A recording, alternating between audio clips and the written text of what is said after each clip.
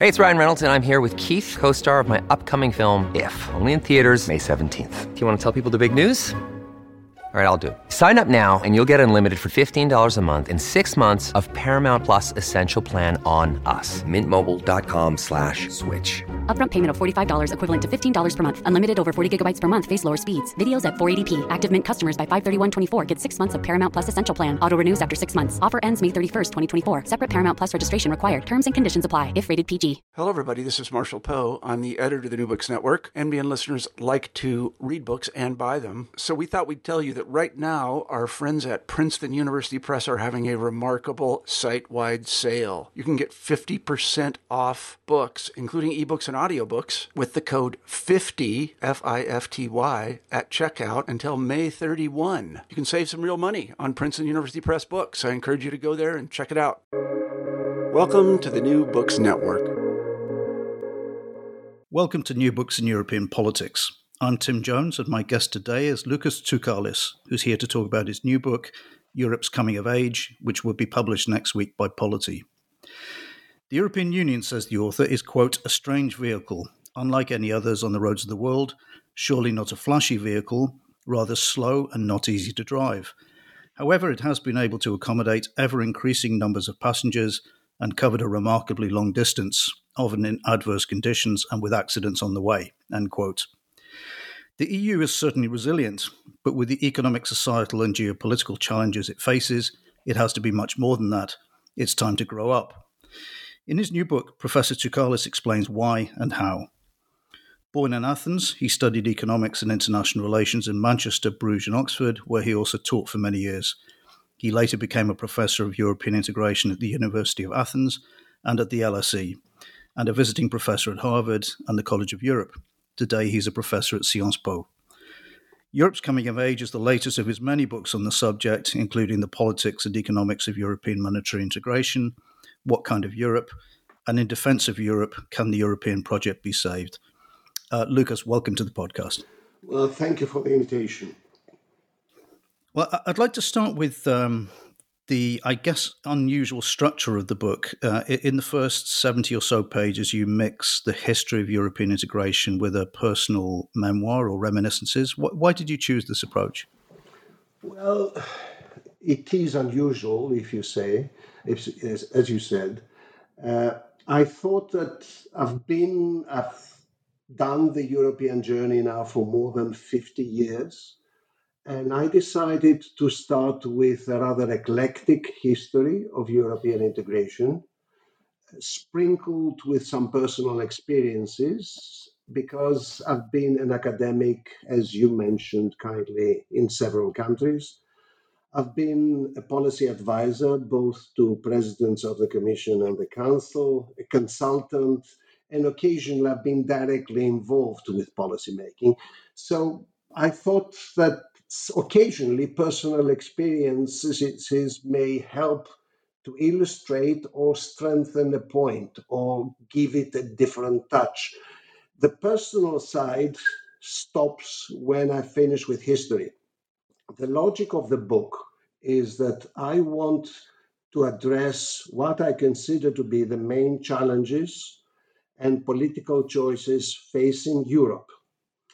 A continent small, extremely diverse, shrinking in size, a continent that can be proud of the protection of individual freedoms, quality of democracy, inclusive societies, sustainable development, of course, with exceptions, and a continent that I believe no longer has the capacity as individual countries to protect the fundamentals, to protect our freedoms, our values, and our interests in a world characterized by growing strategic rivalry, a world in which the power balance is shifting gradually towards Asia, a world in which American hegemony is no longer a given, and in a world also in which the United States,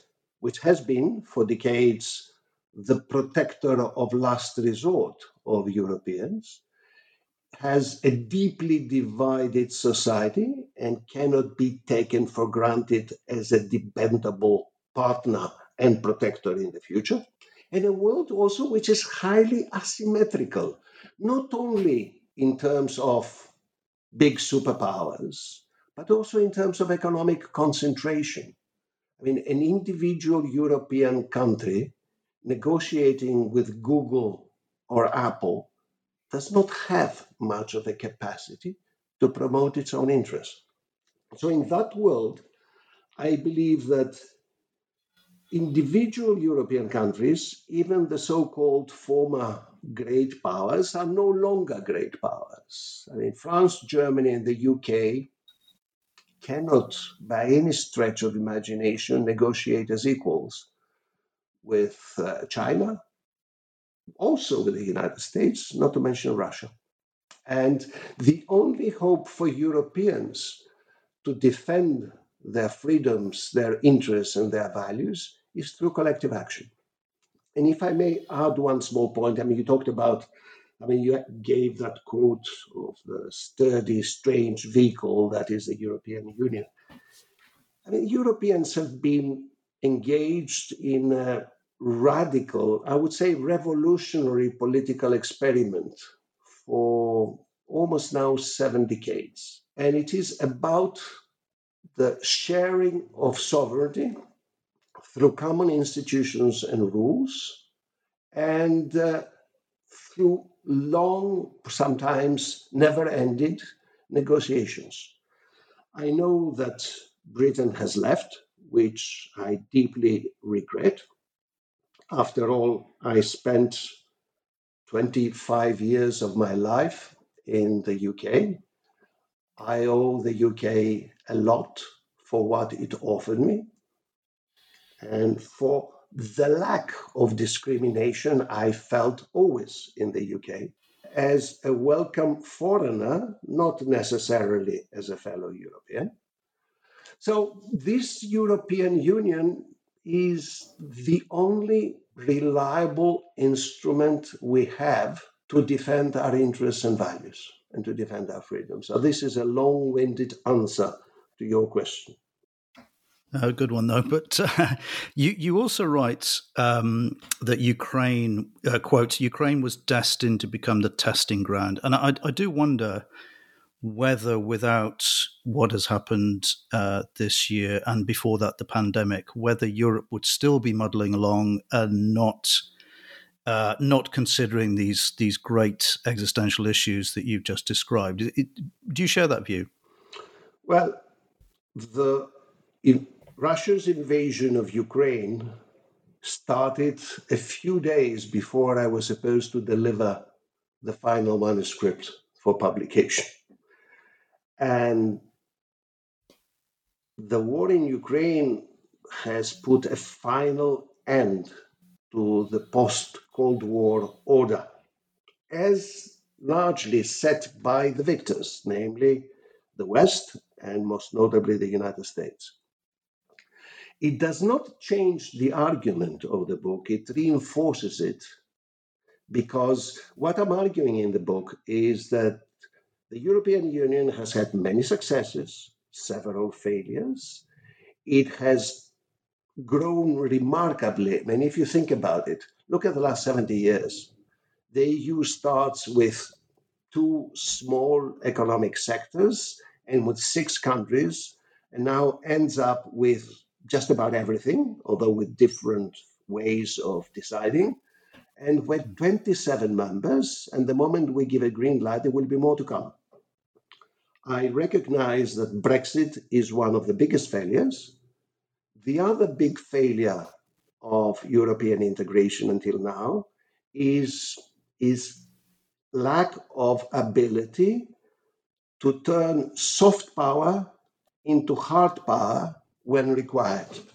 I mean, whenever it comes to high politics, whenever it comes to matters of war and peace, Europeans individually and as members of the European Union until now have had very little to say.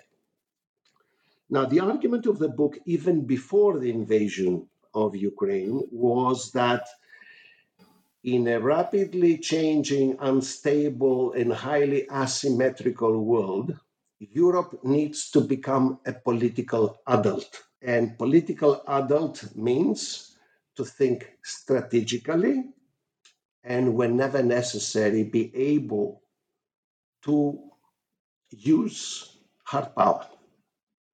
Now, this argument is, of course, very much reinforced by what is happening in Ukraine. I mean, the war is back on the European continent. We're faced with a revisionist, aggressive Russia that feels encircled. I would be the last person on earth to deny that the West has made many mistakes in dealing with Russia. But of course, all the mistakes made by the West are not enough to excuse the decision by President Putin to launch a horrific war in Ukraine. So the war makes political adulthood for the EU more urgent, but I have to admit, also in the short term, more difficult, because the Europeans are faced with now inflation, an energy crisis, possibly also a food crisis, in fragmented societies with rising nationalism, and it won't be easy. And also their military dependence on the United States has become more starker than ever before. So, again, the summary of this long answer is Ukraine strengthens the argument of the book, but makes also the transition more demanding, if not more difficult. Yeah. I mean, this question of Europe needing to consider the use of hard power, I take it absolutely. And obviously, there's the question of capacity and the long-term reliance on the US security guarantee. But I wonder how much of this is to do with a general attitude of mind across Europe. And you refer to the European project as being, quote, a benign conspiracy of liberal elites. And I wonder whether Europe now recognizing that it has to have the potential to deploy hard power is again something where elites are going to move, but citizens will not. How do you address that sort of societal opinion? Well, it started clearly as an elitist project, and I put it a bit provocatively, it was an elitist conspiracy, but it was a small number of people who took the initiatives, and in the beginning, they were trying to downplay the importance of those initiatives when they presented them at their national parliaments. And this lasted for several years. In fact, for several decades, European integration was based on what experts call permissive consensus, which meant that as long as you deliver the goods in terms of peace and growing prosperity, people don't ask many questions about exactly what you do in the area of the European Union. This began to change, of course, as integration expanded, deepened, as integration entered the nooks and crannies of our national systems. And this was felt more strongly in the UK than perhaps in most other countries in Europe. And it stopped being true when the effects of European integration became increasingly divisive. Or to put it differently, there was this question of winners and losers. And this became obvious in the late 1990s, and it became even more obvious in the French and Dutch referendums, which killed the constitutional treaty of the European Union in 2005. if you look at the alliances that killed the constitutional treaty in France, they have many things in common with the alliance that won the Brexit referendum in 2016. It was a combination of nationalists with losers from globalization.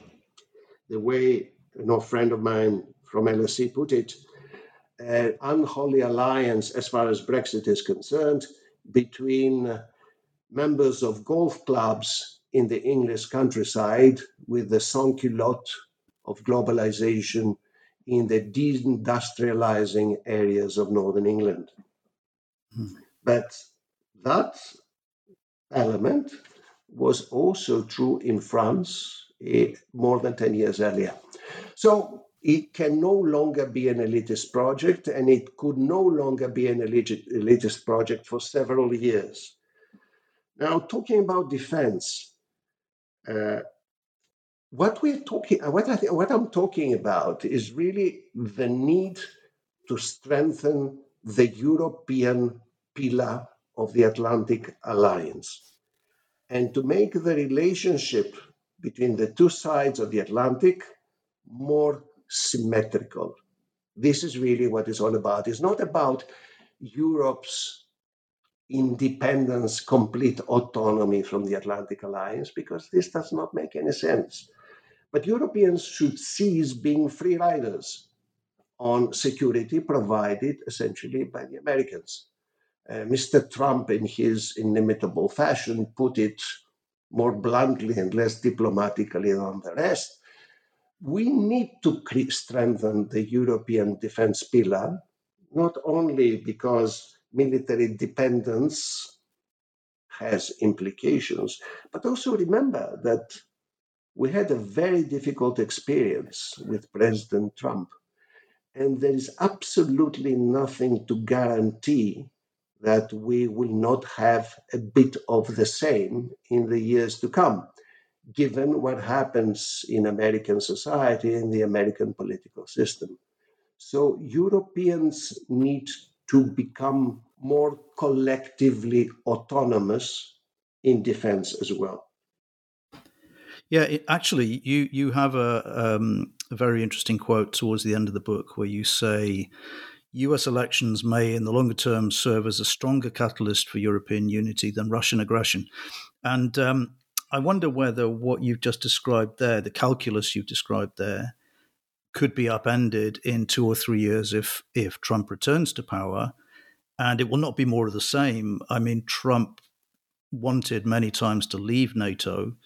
He could put the Europeans in a position where they really have to grow very, very fast indeed. Do you discount that risk? No, I do not discount it at all. And it could be Trump or his clones, and there are several of them. I mean, let us be honest. If you listen to statements made by some of senior politicians of the US Republican Party, they make Mrs. Le Pen and Mrs. Meloni, who is expected to become the new Prime Minister of Italy, extremely moderate by comparison. Now, there is nothing to exclude that such people may come to power in 2 years' time in the United States. Trump was unilateralist, he was aggressive and totally undiplomatic.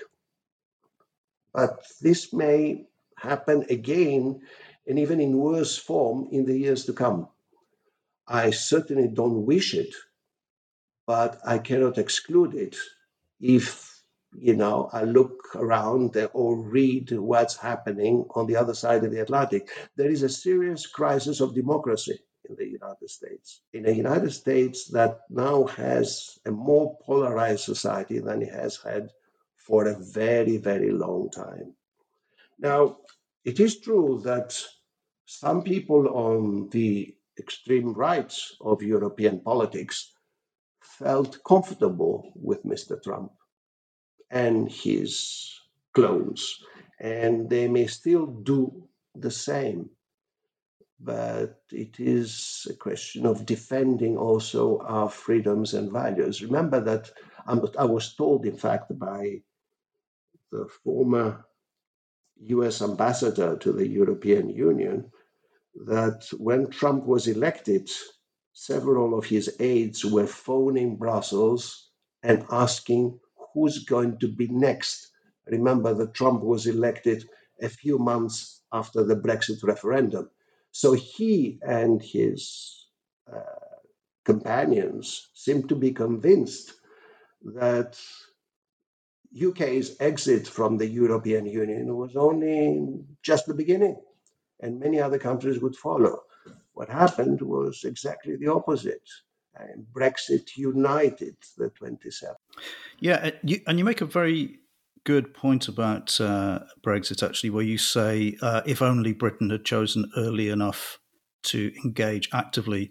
And I've often wondered what would have happened if successive British governments had taken seriously alliance building inside the EU, because it had many, potential allies on many issues. Do you think that's something that could have worked and could have actually worked with the British political system? Well, Britain's European policy being the policy towards the European project, has been a big failure, and I may put it as bluntly as that, because the UK joined the European community then and later became the European Union and saw it essentially as a transactional affair. I mean, you calculate costs and benefits. You do not, with exceptions, of course, but the predominant view in London was that the UK was meant to be in the European Union because it was better to join them than stay outside, but certainly did not share the long-term political ambitions of some Europeans. So the UK was often meant to be the person who puts the foot on the brake. Now, it worked several times. I mean, the UK exerted considerable influence on European integration. I mean, the single market has been very much influenced by British ideas. But when it came to the crunch, every time it came to the crunch, much of the British political establishment not only did not share the ambitions, but also did not take them seriously. And the best illustration is what happened with Maastricht and the euro. I mean, I can fully understand that Foreign Office and the UK in general considered monetary integration as a step too far. But most people in London were also convinced that this was something that was never going to happen. So people in London misjudged the intentions of their European partners, and they did that repeatedly. I believe that Maastricht and the euro was really the turning point leading to Brexit, because after the end of the Cold War, you have an acceleration of European integration, which is linked to that, because monetary union was linked to German unification. That's how at least the French saw it. And it was part of a deal between Kohl and Mitterrand that, the deal included German unification and a stronger European Union, which would be able to accommodate and incorporate United Germany. Its European integration started like this in the 1950s and continued. Now, with the acceleration of the process, British politicians, with few exceptions, of course, felt that they were no longer able or willing to follow at that pace, and they could not stop it either. And then what we are left with is an opt-out, and this is precisely what the UK got with Maastricht, and then got another opt-out with Schengen. And several opt-outs followed. So isolation or relative isolation inside the European Union became almost a self-fulfilling state of mind. And that, I believe, gradually prepared Brexit. I refer to Brexit as an accident waiting to happen in the book. And it was an accident waiting to happen for several years. It was partly the result of different perceptions and different interests, but also partly the result of misjudgments about what the other side wants or is able to do. Yes, it was also part of, as you point, it was part of a general rise of populism that was taking place across Europe and globally. And one of the reasons for that is this real or perceived democratic deficit in the EU, which you describe as more, quote, the triumph of the executive branch over parliament in all member states. Is there a way to address this? Can it be the European Parliament, or should it be domestic parliaments? And you point out, for example, that the Danish Parliament exercises quite considerable leverage over its executive. Is that a model to address this problem? Well, the problem of democracy is at both the national and the European level. We have a growing crisis of democracy in our increasingly fragmented societies at the national level. Look what's happening in Italy. Look what has been happening in Poland and Hungary.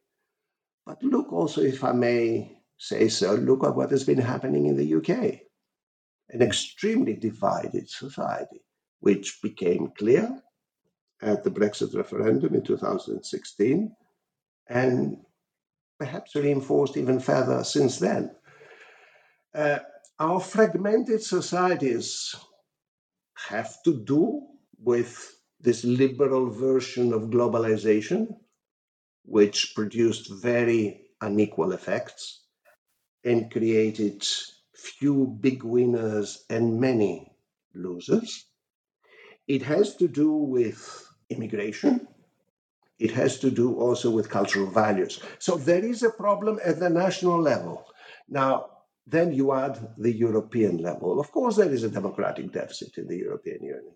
We've tried to deal with it through direct elections to the European Parliament and more powers to the European Parliament. I mean, both have happened. And it is true that every time, especially if you look at the last election to the European Parliament in 2019, it was more European election than ever. But you are giving powers to, if I may put it slightly provocatively, to a second-rate parliament, a parliament that still does not elect a government, does not have the powers of national parliaments, and also in times when power has shifted steadily from national parliaments to executives. And this is not only the result of the European Union, but it is the result of a more general trend. So the democratic problem or democratic deficit, however you like to call it in Europe, is a very big problem, not easy to address. I mean, really, the big issue is, can you have democracy beyond the nation state? It's not an easy question to answer, but what is the alternative? I hear some people who say, European integration has gone too far and national parliaments have lost their power, much of their power because of European integration. All right, they exaggerate, but still there's an element of truth in that. So let us bring powers back to the nation state. And my answer to that is very simple and straightforward. But individual nation states in today's world are extremely constrained by their participation in global interdependence, by high-tech competition, by large asymmetries in terms of military power. So what is exactly the autonomy that a country like Austria, Greece, or even the UK can enjoy in today's world. I mean, remember, Brexit was supposed to lead to global Britain and a kind of unchained Britannia that would be able to decide on its own laws and regulations, free from the shackles imposed by Brussels, and free to strike great deals with big powers. Now, if we look back to what has happened in the last 6 years, a different picture emerges. A different picture in which there is a symmetry of power between London and Brussels, because Brexit negotiations were conducted by an increasingly united European Union on 27 and an increasingly divided United Kingdom. And guess who set the terms of the negotiation? London believed that everybody would rush to sign trade deals with this now free, independent UK. But my understanding is that, for example, the Americans are not terribly keen. And also, free trade is something that may appeal to some Brits, but many others who voted for Brexit are looking for protection, not for further liberalization. And this is perhaps a point that the present government in London may need to understand more and more. So I'm saying that all those who say that, okay, I perfectly recognize, understand that there are many weaknesses in the European project. Of course, there is a democratic deficit. But tell me, what is the realistic alternative? Do you want Austria to start negotiating with Google? Do you want Greece to negotiate directly with Moscow or with Washington or with Beijing? And do you honestly believe that much will come out of it?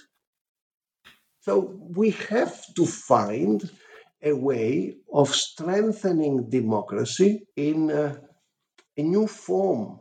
The European Union, some people say, it's a postmodern kind of empire.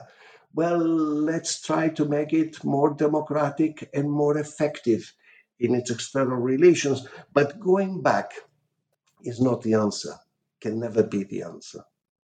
Because even a country like Germany may be big in European terms, but not big enough in global terms to be able to defend properly its interests. So you conclude that there will probably be no treaty revisions to deal with these hurdles, but and as a result, you argue that the only way to break out of this legal and political dead end would be a decision to work outside the existing EU legal framework. So I have two questions about that. First, how would that be done practically? And secondly, to do what? What would be the core tasks that this union within a union would do? Now, first point to make, if you look back at the last 30 years or so, you have two things as far as the European Union is concerned. A remarkable acceleration of the process of integration, to which I've already referred, Maastricht, Schengen, and many other things. At the same time, you have more and more differentiation inside the EU 27. Or to put it differently, most of the big initiatives start with a smaller number of member countries. And the others decide to opt out, or there are different legal arrangements to do that. We started the euro with 11 currencies. There are now 19, but members of the European Union are 27, so there are a few who are outside the euro. Schengen is started, if I remember well, with 5, and it now includes even non-EU countries, such as Norway. And this, I believe, is the way forward in the future for several new initiatives. It's extremely difficult to reach an agreement on major initiatives at 27. At a Europe of 27 that includes, among other people, somebody like Mr. Orban as Prime Minister of Hungary. Now, therefore, let's say foreign policy, defense policy, instead of being held hostage by the Orbans of this world, I believe that members of the European Union should increasingly take initiatives with only those countries that are willing and able to do so. Now, within the treaties, there are possibilities for doing that, but not for everything. And coalitions of willing and able can work for some things and work less for others. To give you an example, taxation. Not much has happened with taxation in the European Union for the very simple reason that decisions on taxation require unanimity. And the only way to change the treaty on taxation or anything else is through unanimity. So, deadlock. But you live in a world in which you now have a common currency for 19 countries. You have a single market where there is almost complete freedom of movement for goods, services, persons, and capital. You have a high mobility of capital, and you have national tax sovereignty. Now, any economist would tell you that this combination makes absolutely no sense. It creates the conditions for unfair competition, and it creates the conditions for free riders. Interestingly enough, there was a big decision reached at the global level for a minimum of 15% rate of taxation for high-tech multinationals. That was an initiative taken by President Biden. All the efforts made by the French, the Germans, the Commission, and everybody else within the EU had failed until then. And it was only when the Americans joined the game, with a different president, of course, not with President Trump, that things began to move, which was also a way of bringing Europeans a bit down to earth, namely that everybody's equal, but some are a bit more equal than others. Now, so I believe that there are areas in which, and I put the emphasis on foreign policy and defense, where Europeans need to move ahead. And if it is not possible with 27, let's do it with those who are able and willing to join. And others, as long as you leave the door open for others to join later. Now, as far as changes of the treaties are concerned, this is a much taller order, because hardly anybody in different 27 national capitals is prepared to even entertain the possibility of another treaty revision, because they still remember what happened with the Constitutional Treaty. Remember, with treaty revisions, you will have a very long intergovernmental negotiation. You will draft a treaty that will then have to be ratified by now 27 national parliaments. And not only that, but European affairs, especially revisions of the treaties, have been increasingly subject to national referendums. The idea that you might get an agreement on anything, even whether now it's day or night, in 27 countries in national referendums, is an impossible dream. So what do? So you don't change the treaties. Now, is that an impossible situation? Not necessarily, but we're not. The alternative is, and some people have entertained the idea, have put forward proposals, that the only way to break the deadlock is again for a smaller group of countries to decide that they go for a political union. And a political union would be a treaty that requires ratification by a majority of countries. The big difference being that the minority may decide to opt out, but not stop the others from going ahead. Now, this is a radical move, because that would mean Europe becoming a true political entity, a kind of States of Europe. Are we ready for it? I believe not yet.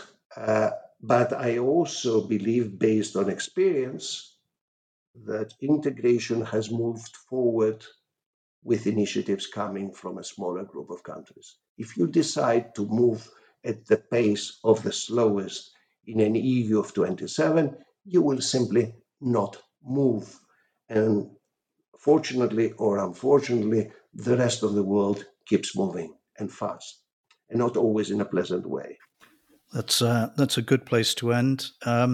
So, as usual, because this is a podcast channel about books and for book readers, I've asked my guest to recommend 2 books, one from his field and one personal choice. So, Lukas, what have you chosen? Well, I would recommend 2 classics. One is The Globalization Paradox by Dani Rodrik, because he was the first one who highlighted the difficult dilemma faced by governments in today's increasingly globalizing world. Namely, you need to choose between global markets, sovereignty, and democracy. You can only have a combination of 2 out of 3. So that remains still, I think, very pertinent comment and idea. And the second is the book by Branko Milanovic, Capitalism Alone. Now, Milanovic is well known as one of the world's experts on inequalities. He wrote this remarkable book in which he highlights the triumph of global capitalism, but also a triumph of global capitalism that goes increasingly hand in hand with less legitimacy of the capitalist system within developed countries. And both books really highlight key issues facing our societies today. Thank you. They haven't been chosen before. So today I've been talking to Lukas Tsoukalis about Europe's Coming of Age, published by Polity. Lukas, thank you very much for coming on. Thank you for inviting me.